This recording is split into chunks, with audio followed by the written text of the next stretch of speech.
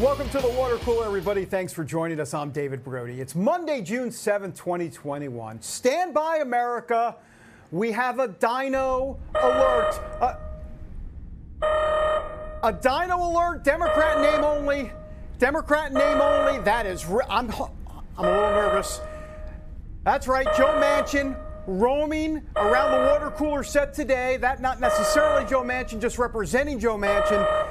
The Democrat senator from West Virginia just literally bit off the head of progressives by saying he is not going to vote for their so-called Voting Rights Act, saying that it would divide the country even further. Well, so much for the Democrats' top priority. So what is Uncle Chuck and Aunt Nancy? What are they going to do? And the Dems, what are they going to do now? More in a moment. Also, former President Trump back in the saddle this weekend in North Carolina. His critics say they'd rather see him in a straitjacket, not a saddle. But either way, there's no escaping Trump. Biden may be the president, but Trump still dominates the conversation. We will discuss the ramifications and reverberations. Those are a lot of syllables from his speech over the weekend. Meanwhile, while Trump was receiving cheers, it was an entirely different scenario for Georgia Governor Brian Kemp.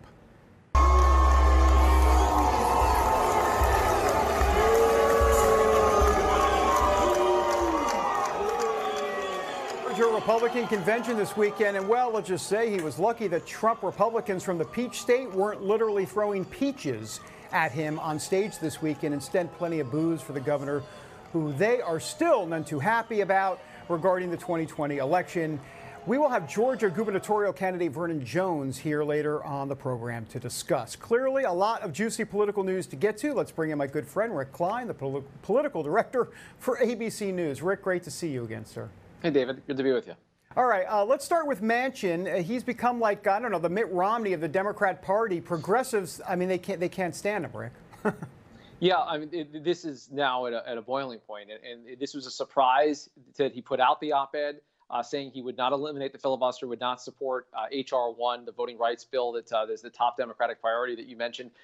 It wasn't, though, a surprise that he took these positions. I think the timing, though, it can't be lost on anyone. It's barely a week ago that Kamala Harris took on this new portfolio of trying to pass voting rights legislation, and this means it's dead. H.R. 1 is not going to happen as long as Joe Manchin opposes it, and he is against it. And I think for some intriguing reasons, David, that matter for the Republican agenda. He actually, in the op-ed, didn't cite any policy objections. What he said is, though, because this is such a hot-button issue, you need to have Republican buy-in. So it's bipartisanship itself that's lacking.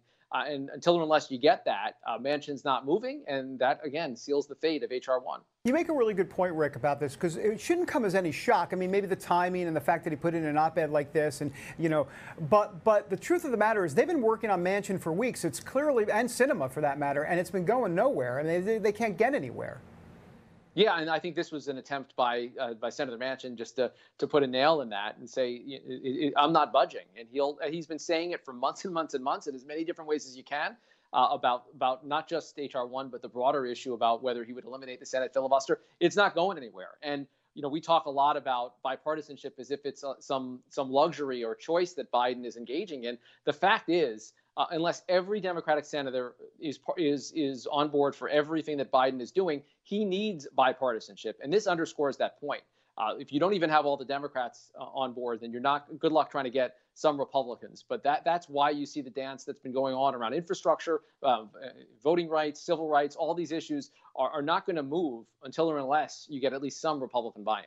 Well, and this seems to have a direct tie into the legislative filibuster. This idea, I mean, if Manchin is a no on this, we know he doesn't want to change the filibuster. We know Sinema has come out just, last week and said the same thing. I know they're working on both of them, but it does seem that things like D.C. statehood, the Equality Act, and you can go down the list, will all be dead if the legislative filibuster doesn't change. And so I'm assuming this is also going to be dead regarding the legislative filibuster as well, though no one really thought it was going to go anywhere in the first place.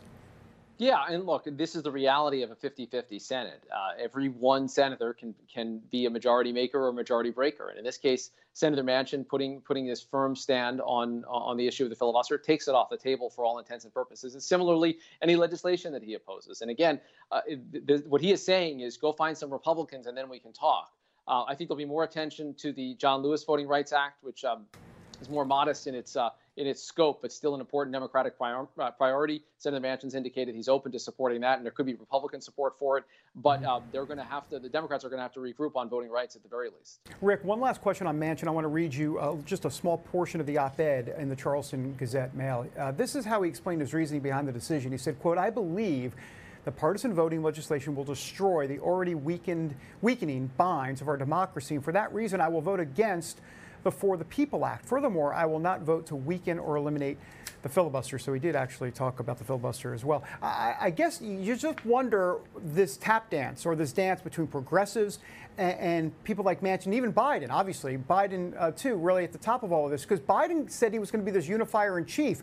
But to push a legislative filibuster, to push H.R. 1, which is controversial, I mean, it's not just straight up voting rights legislation, it would federalize elections. That doesn't feel very unifying, and I wonder if this is going to come back to backfire not only from a progressive standpoint against Biden, but in a midterm election that Republicans smell political blood.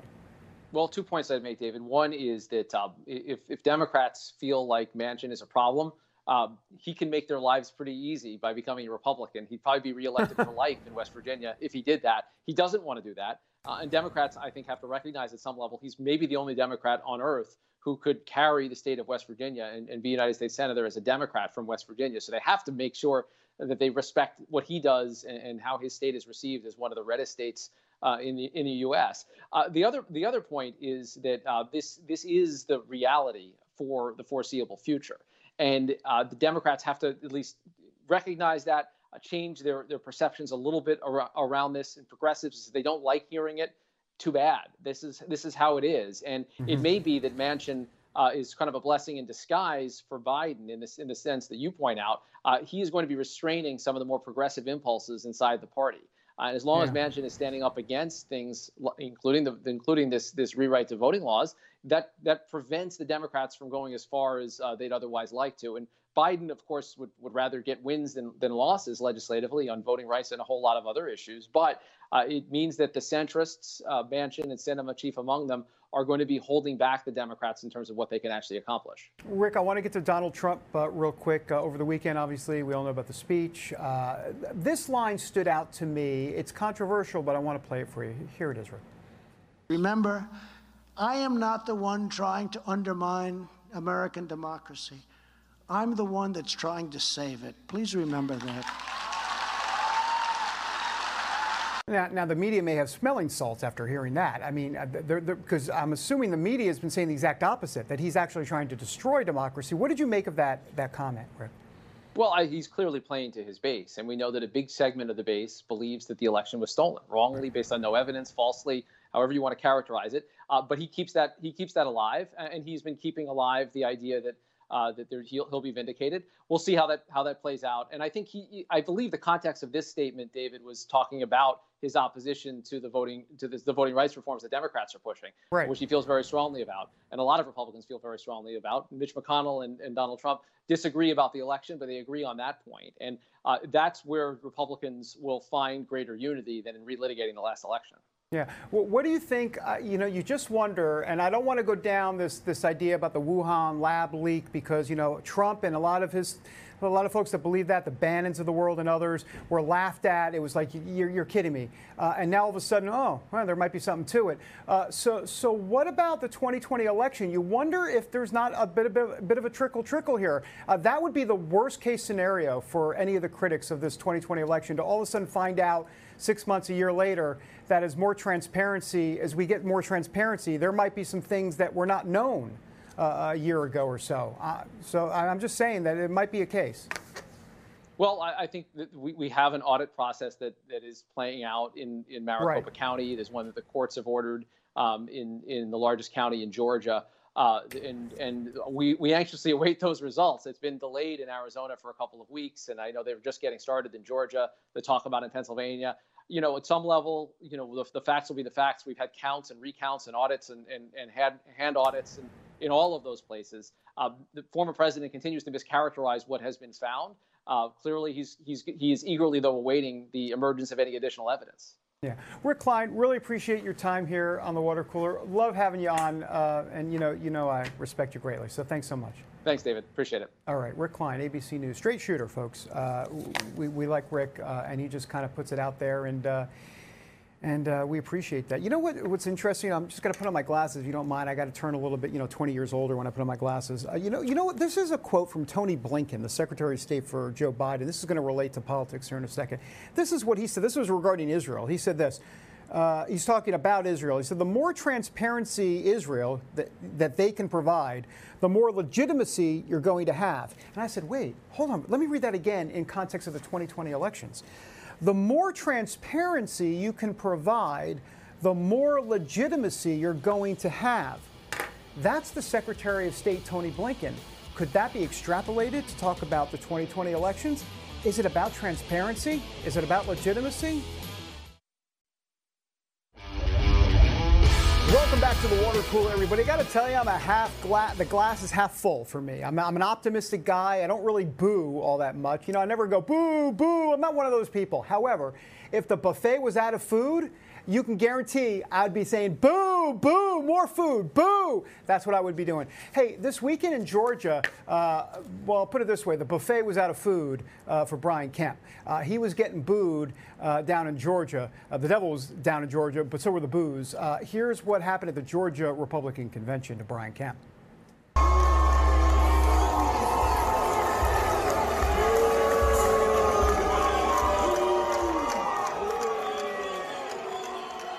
They weren't angry because the buffet was out of food. They were angry at Brian Kemp. But let's bring in Vernon Jones, who is running for candidate. What am I talking about? What's in this mug? He's running for governor down in Georgia. Vernon, great to have you back on the show, sir. Thank you, David. What's in your water cooler, David? Listen, what's in my water? I'll tell you what's in my water cooler if you tell me what's in your. All right. Anyhow, all right. So, look, Brian Kemp getting booed. We shouldn't have. This should not come as a surprise to anybody that's been following the 2020 election. What was your take, Vernon? Well, first of all, to get a standing boovation like that shows you that he's out of touch with people. He's out of touch with what's important to them. Brian's the first Republican, but he's quickly shown that he's been the first rhino Republican governor, if you will. Mm-hmm. That's true. That was true a Republican, not switch from Democrat to Republican like the others have.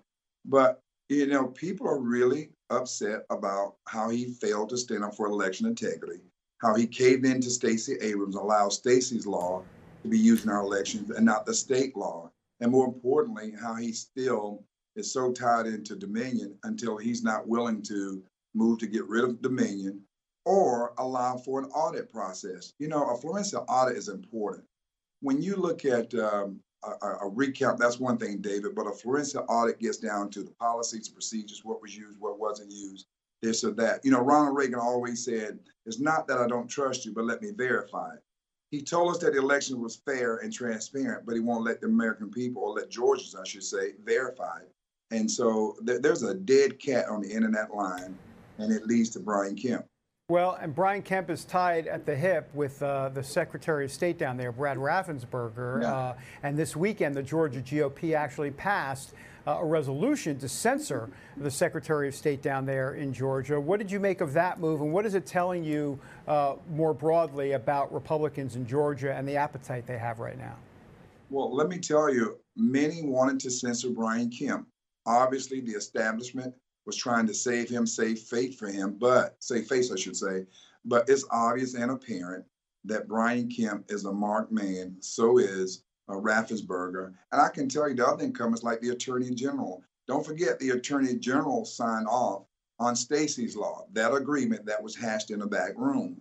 The fact of it is there's an anti-Georgia leadership movement right now, because they didn't stand up for President Trump when he was running for re-election. They did not stand up for election integrity. And as a Democrat, as a former Democrat, I stood up and fought more on the front lines than all of them put together. As a matter of fact, they were on the sidelines, and that's why people are supporting me so much. The media left out something real important here. Yes, Brian got a standing boovation, but who won the lion's share? Who controlled that convention? That was Vernon Jones's convention, if you will, with the people of Georgia who saw me as a person that can fight, who has the legislative experience, and the chief executive experience. And intentionally, the liberal media, they wrote the narrative. They very seldom even mention Vernon Jones and how we were able to captivate that room, not because of the speech, but because of my record, because I understood what was going on. I stood up for Donald Trump. And Brian Kemp, as a matter of fact, ask Brian Kemp the last time he had a conversation with the president. They know that the president has Brian Kemp on his radar, and he's a dead man walking, basically. Yeah, you know, that's interesting that you say that about the liberal media. You're right. They buried that headline for sure. There wasn't even a headline about it as it relates to what happened down there at the convention about that. So where does that leave you and Donald Trump and how you get this, how you beat Kemp down there? Because, you know, Trump's endorsement would be really, really important for you, obviously. Well, obviously, Kemp had beat himself. He beat himself with no leadership. He's beat himself with caving into the left and to Stacey Abrams. As it relates to Donald Trump, I think everybody knows that I put it all on the field for Donald Trump, even when it wasn't popular. I held the line for President Trump. Why? Because I believed in what he was doing. I believe in the American First agenda, like I'm having Georgia First, the Georgia First agenda. You know, we like to do one thing we say back home. We like to save our Trump card, if you will. So stay tuned. There's some good stuff coming our way. And obviously, and a parent, we are in touch with the voters. We know two things. They want election integrity, and they don't want those Dominion machines. And where do those Dominion machines come from? If you look at the tip of the spear, is Brian Kemp. He's protecting, keeping him there. And he doesn't want to have an audit because it blows up in his face. But it's blown up anyhow. There's nothing he can do, Brian, to get out of what he's got himself into. Vernon, I got about a minute left, maybe a little less. Why do you think Brian Kemp didn't want the audit? You say blow up in his face. I mean, what do you think he was concerned about specifically? Why did he go for the forensic audit? Because it looks at the policies and the procedures, and you can see in Stacey's law, with that settlement agreement on the executive branch, they changed the signature verification. That wasn't our state law. At the same time, even the drop-off boxes was not as part of the state law, elections law. Only the legislature can change that. And interesting, do you know they came back in 2021 and they wrote the drop-off boxes into the law? And then the Secretary of State defense based on the Attorney General's defense based on Stacey Abrams' new lawsuit is that, wait a minute, Stacey can't determine how many drop-off boxes go in there, only the legislature. Well, wait a minute, then how did Stacey's law get into the primary on the general election in 2020 and the runoff in 2021? And when Brian said there was no problems with our elections, it was free and transparent, then wait a minute, why doesn't he want to verify it? Like Reagan, I'm not saying I don't trust you, but let's verify. Let's verify it with a forensic audit. You'll see it. It would blow up in his face, and that's why he's fighting it. Yeah, Vernon Jones, really appreciate your time. Brian Kemp is in a world of hurt down there for sure, and you're going to let the world in Georgia for sure know about it. Well, thank you, Vernon. If they want to feel the Vern, they can go to jonesforgeorgia.com and donate. jonesforgeorgia.com. Feel the Vern. Feel the Vern. I love it. I love it. Go to the trademark office on that one, Vernon Jones. Thank you so much. Feel the Vern. How's Bernie going to feel about that? By the way, speaking of Bernie, and I say this all the time off camera, but I'll just say it right now, I get paid by the hour. So I'm hoping this can be a 3-hour show, because according to Bernie, if I'm making $15 an hour, that's $45 for the show. We do a 3-hour show. Welcome back to the water cooler, everybody.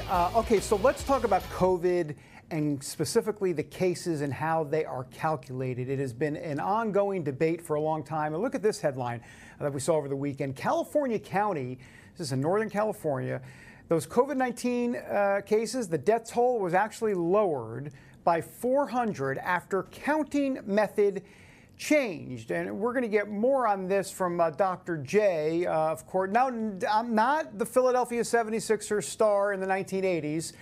He was unavailable. But Dr. J, the professor of medicine at Stanford University, is here. And I think he's more knowledgeable when it comes to this type of stuff than Dr. J. So Dr. J from Stanford, thanks for being here.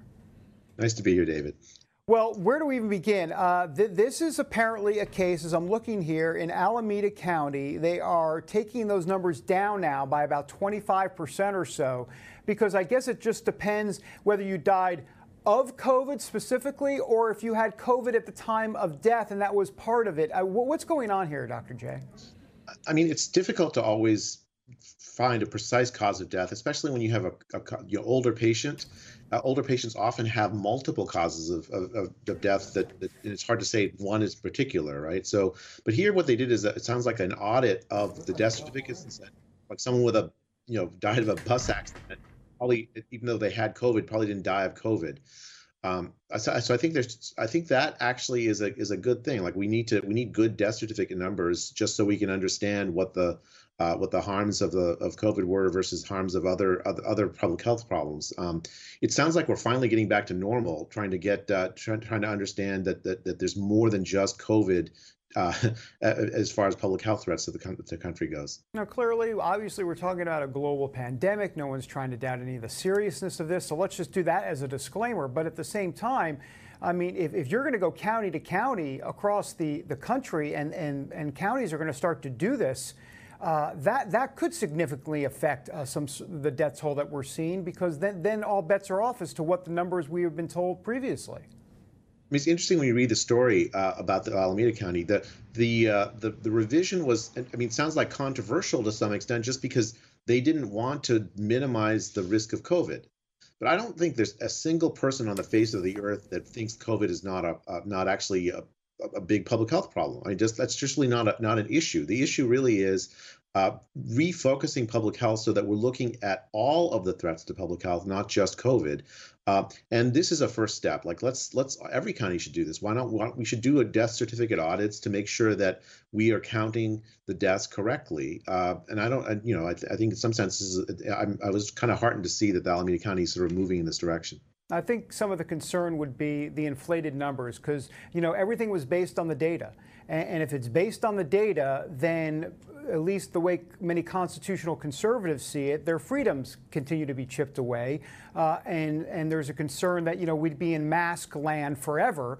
So I think the concern is what happened here as it relates to the data, because that would kind of directly impact their freedoms.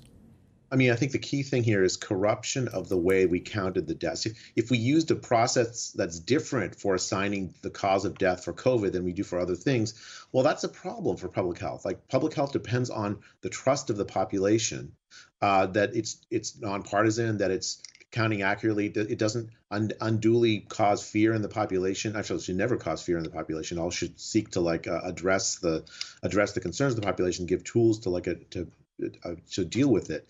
Instead, what we've had, I think, through much of the epidemic has been this sort of monomaniacal focus on COVID, and we've changed our process. Scientific debate has been undermined. It sounds like in some places the counting, the standard counting of cause of death has been undermined. We just need to come back to normal processes of science, normal processes, to take it completely out of the political realm and back into the scientific realm where it belongs, and then and public health realm where it belongs, and start to do things with it that are more broadly focused than COVID. I agree with you. It's been a threat to our liberties, in part because we've decided that our liberties weren't so important when it comes to a pandemic, and I think that was a mistake. So let me follow up on a couple of things you just said there. You mentioned corruption. I want to understand what you mean. Are you suggesting that some of the way this was done at the beginning was somewhat of a corrupt process? What are you saying exactly? I just want to make sure I understand that. Yeah. So what I mean by corruption is, I guess maybe the word's not precise. What I mean by corruption is there are standard processes for assigning death certificate, the cause of death on death certificates. There's standard processes for what to do in the context of a pandemic. For instance, you focus on the most vulnerable. You don't panic the population. Many of those standard processes were thrown out the window in the context of this pandemic from almost the early days of the pandemic, and that's what I mean. I think that was a huge error on the part of public health officials and scientists, and I think it's undermined the trust of the public, not unreasonably, in those officials and the scientists. And I think the reaction to this story about the revision of death certificates, I mean, normally it would be a story that appear on page 40 or something, right. Some death certificates changed. But the reason it's appearing up near the front pages is because it shows how deeply the public distrusts public health now. Well, You make a really good point, because I want to bring up before I let you go here, the distrust of public health. This is part of the problem why we're not seeing everyone get vaccinated. I mean, let's be honest. They don't trust many of these scientists. When I say scientists, I'm talking about public health overall, this idea of big government, what's happening out there exactly, a rushed process potentially. And once again, emergency authorization for these vaccines, we should point that out. It is under emergency authorization. So you put all of that together, and there is skepticism about this vaccine still out there. Yeah, I mean, I completely agree with you, David. And that's one of the major costs when you sort of ruin the credibility of institutions like public health. When there are reasonable things like older people should get the vaccine, they absolutely should. It'll protect them against this deadly disease. If you can't say that message credibly, you're going to hurt public health. Public health needs to be nonpartisan. Public health needs to be credible, and it's ruined its reputation on both lines during this pandemic. It's going to need to work hard to get it back. For sure. All right, Dr. J, really appreciate your time. Great stuff. We haven't seen you in a while, so I'm glad you're back, and we'd love to talk to you next week if we could. That'd be great. Yeah, love that. All right, sounds good, Dr. J. You like how I just book on the fly? Madison, I'm like booking the show as we speak. Madison thanking me for that. Not going to pay me anything later, so whatever. So I'm not going to get any money for it. But I am now an anchor and a guest booker at the same time. By the way, on the vaccine rates, Joe Biden wanted 70% of America to be vaccinated by July 4th. Not going to happen, folks. Not going to happen. Number one. Number two, Joe Biden talked about everybody could have a picnic on July 4th. It'll be great. And you know what? Everybody's having picnics anyhow, Joe. See ya. Bye. Welcome back to the water cooler, everybody. Donald Trump over the weekend, we've been speaking about him a lot on the show, and he spoke over the weekend about critical race theory. And I want to play some of this before we bring in our next guest, Nan Hayworth. You know her well, the former U.S. Congresswoman. I do want to play Donald Trump speaking over the weekend about critical race theory. Here is what he had to say. The Biden administration has also issued regulations to indoctrinate America's school children with poisonous and divisive left-wing doctrines, such as critical race theory, and exact opposite of the American belief that we all are created equal in the holy image of God. We have a group of people, I don't know where they come from, but it's terrible. Just as the state House of Representatives has done right here in North Carolina, Republicans at every level should move immediately to ban critical race theory in our schools. And we should ban it in workplaces, we should ban it in our states, and we should ban it in the federal government, and it should be done immediately. And the standing ovation ensued after that. Critical race theory, 2022 midterms, they're going to be put right together. How is that going to play in the suburbs in 2022? Democrats might be in a world of trouble. We'll talk more about that now with Nan Hayworth, former U.S. Congresswoman, and back here on the water cooler. Nan, great to have you back with us. David, always my privilege. Thank you. Well, what do you make of what Donald Trump said over the weekend, and what's the implication of Republicans kind of hammering home critical race theory as a political issue here? Because it's a big one. Well, David, it is. And one way you know that, and of course, really we want to transcend politics with this. It's a crucial issue. It is a powerful political issue because it is striking. President Trump is right. And when he was in office, he had taken measures to fight this poison. It strikes at the heart and the soul of our constitutional republic, of our society. And the way you know that this is an issue that indeed can transcend political affiliations and maybe reordering, in fact, our political world in certain ways, is that there are parents who are from demographics that are certainly not what we have certainly recently come to think of as Republican demographics, who are leading the effort to counter critical race theory in public and private schools. and the Foundation Against Intolerance and Racism, for example, has come out very strongly and is uniting people from all portions of the political spectrum against this because it is so toxic, it is so divisive. So President Trump's right about that, and I do think Republicans should champion it, not only because it's a powerful political issue, it is, but also because morally it's the right thing to do. You know, Nan, Joe Biden always talked about being this unifier in chief. And then since day one, he's been the exact opposite. He hasn't done anything. I mean, why push critical race theory? That's just dividing our country more. Talk about that's racial politics. Yes, it is. It is.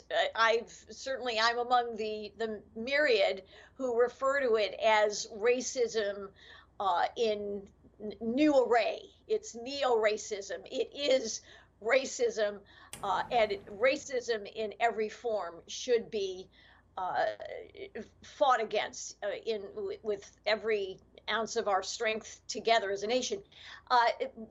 President Biden is being handled. I really don't think he is in any substantive way in charge of the policies he propounds. He certainly seems to be highly manipulable at the very least. And I think the people who are running his agenda, clearly at the top of the Democrat Party, we know this. You know, the energy is on the side of these balkanizing, disempowering initiatives that you can't help but see this as part of a concerted effort to transform us into an authoritarian state. I want to get to one other topic, but I do want to follow up on what you just said on Biden not being kind of in control of any of this. I mean, are you referring, because there's been other people that have said this, from a mental health perspective, questioning, you know, what's happening there? Yeah, I do think he's diminished, David. I'm not presuming to make a diagnosis. Sure. You know, I don't believe in that, but you can't observe this man and not know that he isn't fully in charge of what he's saying, to be at the very least. Yeah, and I know you come from a place of empathy on that, and so do I, because it's been very difficult to watch, for sure, not just for our country, but for him personally, for sure. All right, well, let me ask you one last question about this Safe Border petition that you know very well. You're involved in this effort. This is, in essence, I mean, I'd like you to kind of sum it up, but I want to show you the petition. Basically, what happened to screening illegal immigrants at the border for COVID? I mean, what's happening there is not how other actual American citizens are being treated as it relates to COVID protocols. They're much different at the border. Why don't you explain what you're trying to do here? I've got about a minute left, Nan. Yes, well, David, clearly American citizens have been subjected to by especially blue states, but also by the federal government. When you travel, if you go on an airline, if you're in an airport, you still have to wear a mask. You have to conform to all these protocols. And yet immigrants who enter our country illegally are streaming across the southern border, are not being effectively tested, certainly are not being quarantined. They're not being vaccinated. And this exposes the American public to risk that is unnecessary. It is unfair. It's unfair to Americans who are being forced to comply with restrictive regulations that are harming our economy and harming children still in terms of restrictions on schools.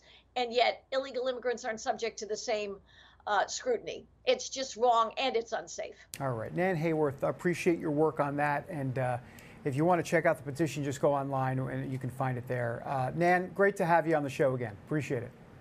Always. Thank you, David. Thank you. Good stuff. Nan Hayworth, a patriot here in America. Coming next, the last sip. Ready for this? So Kamala, well, I don't want to get into it now, but Kamala Harris goes down to Guatemala. And let's just say the Trump folks were out in force in Guatemala. And oh, by the way, Kamala is giving cookies out of herself. Huh? Back in a moment. Welcome back to the water cooler, everybody. Time for, boom, the last sip. Kamala Harris, the VP, she's a piece of work. She's down in Guatemala. Good for her. No more virtual meetings. Hey, she made it down the stairs. That's impressive. Joe Biden having a hard time making it up the stairs. But Kamala Harris nicely landing the, she had a nice landing there. Anyhow, so this is what the media is going to show you, right? They're going to show you all that and, fanfare, blah, blah, blah. Here's what we're going to show you on the water cooler, because this also happened down in Guatemala. But you won't see this. Kamala non grata. Kamala, mind your own business. Kamala, go home. Look at all the Trump, look at the Trump signs.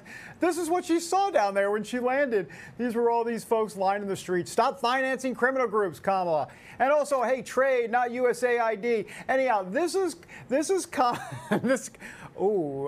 rid of the. I don't like the KK there. But anyhow, Kamala not welcome, and it goes on. And we got to wait for this one sign. There's actually a couple signs coming up. The next one, here it comes, and boom, Kamala, Trump won. Hey, how do you like that, Kamala? Welcome to Guatemala. Trump won. That's pretty funny. And look at this guy coming up in the next sign. This is what I love. This guy's face. Ready? There he is. Trump won. Trump won. ... Exclamation point. Anyhow, Kamala Harris getting the Guatemala treatment there down in where? Guatemala. Wait for it. Hey, also, I'm sorry. I'm already laughing because I know what's coming. Shall we just show it? Let's cue the cookie.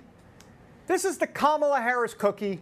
I'm not making this up, folks. This is not any sort of water cooler, ha-ha, fun little effect that we have. This is real. Kamala Harris gave out, wait for it, Kamala Harris cookies to the press on Air Force Two.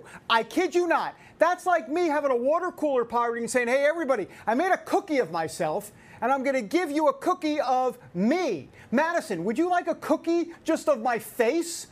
No, Madison says, absolutely not. I don't want any part of that cookie. And honestly, probably neither does America. And by the way, I would suggest that 75 million people don't want that cookie either. That, by the way, that's the tweet that the USA Today reporter at the White House put up. See, Kamala Harris made an OTR, an off-the-record, visit to the back of the plane and delivered cookies decorated with the shape of her likeness, as well as Air Force Two. Could you, as well as Air Force Two, could you imagine Donald Trump putting a picture, like here you go, Trump back of Air Force One. Hey, I got cookies for all of you in my face. He would be lambasted, basted, all that stuff. How do you say that word? Back in a moment.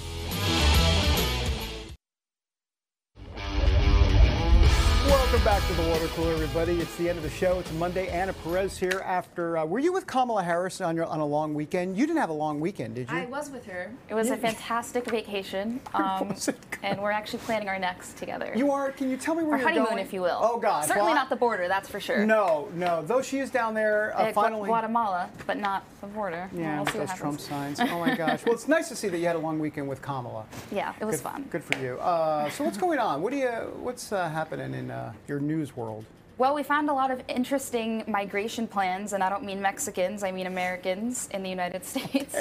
No, Mexicans are not birds. So well, they could be Mexican, I guess. American Mexican. But today, that's not what in America, at least, thank you. Updater Technologies, which is a platform that people use to transfer their utilities, to find moving companies, they found out of every 300,000 moves that they were able to keep track of, that the states that they were moving to, there were only 16 states, 16 of these states, had more inbound moves than outbound moves, which means they had more people coming in than coming out. And these states are, of course, Texas, Florida, North Carolina, more of the freedom-loving states. Right. Whereas we saw states like New York, California, even some Midwestern states with, Ohio, Cleveland, because of cities like Cleveland, and Milwaukee, they actually had more outbound travel, so meaning a lot more people moved out than in. So obviously these states haven't been great for a while. It wouldn't be fair to blame it all on the pandemic when there's human feces on the sidewalks in San Diego. That's Nancy Pelosi for you. But, she's not, but it's fair to say that this huge jump in trends that we've seen in New York specifically, Cuomo, of course, is handling the situation there. This has a lot to do with COVID. And, a lot of people are okay, or especially young people, but even families, I think, make the trade-off when living in a city of, I pay higher taxes and it's kind of a smaller environment. I don't have as much room for my family or myself, but at least I have this cool place I live in. There's a lot of sightseeing to do. But, you know, with COVID restrictions, you couldn't do a lot of that. So, you know, it's no surprise that they're interested in moving out of those places. Yeah, no, 100%. That's very interesting. And of course, Florida and Texas, we knew this was going to happen. Right. Yeah, just, you know what, please, you know, take your moving van, but don't put your politics in the moving van. Could you? And that's what the concern is, I think. That's what it comes down to. A lot of people, a lot of conservatives are concerned about that. For sure. All right, Anna, great to have you on the show. Thanks for having me. All right, tomorrow on the show, oh, look, what's in prompter? Congresswoman Marjorie Taylor Greene back on the water cooler. I'm going to roll on that. We got to TiVo that.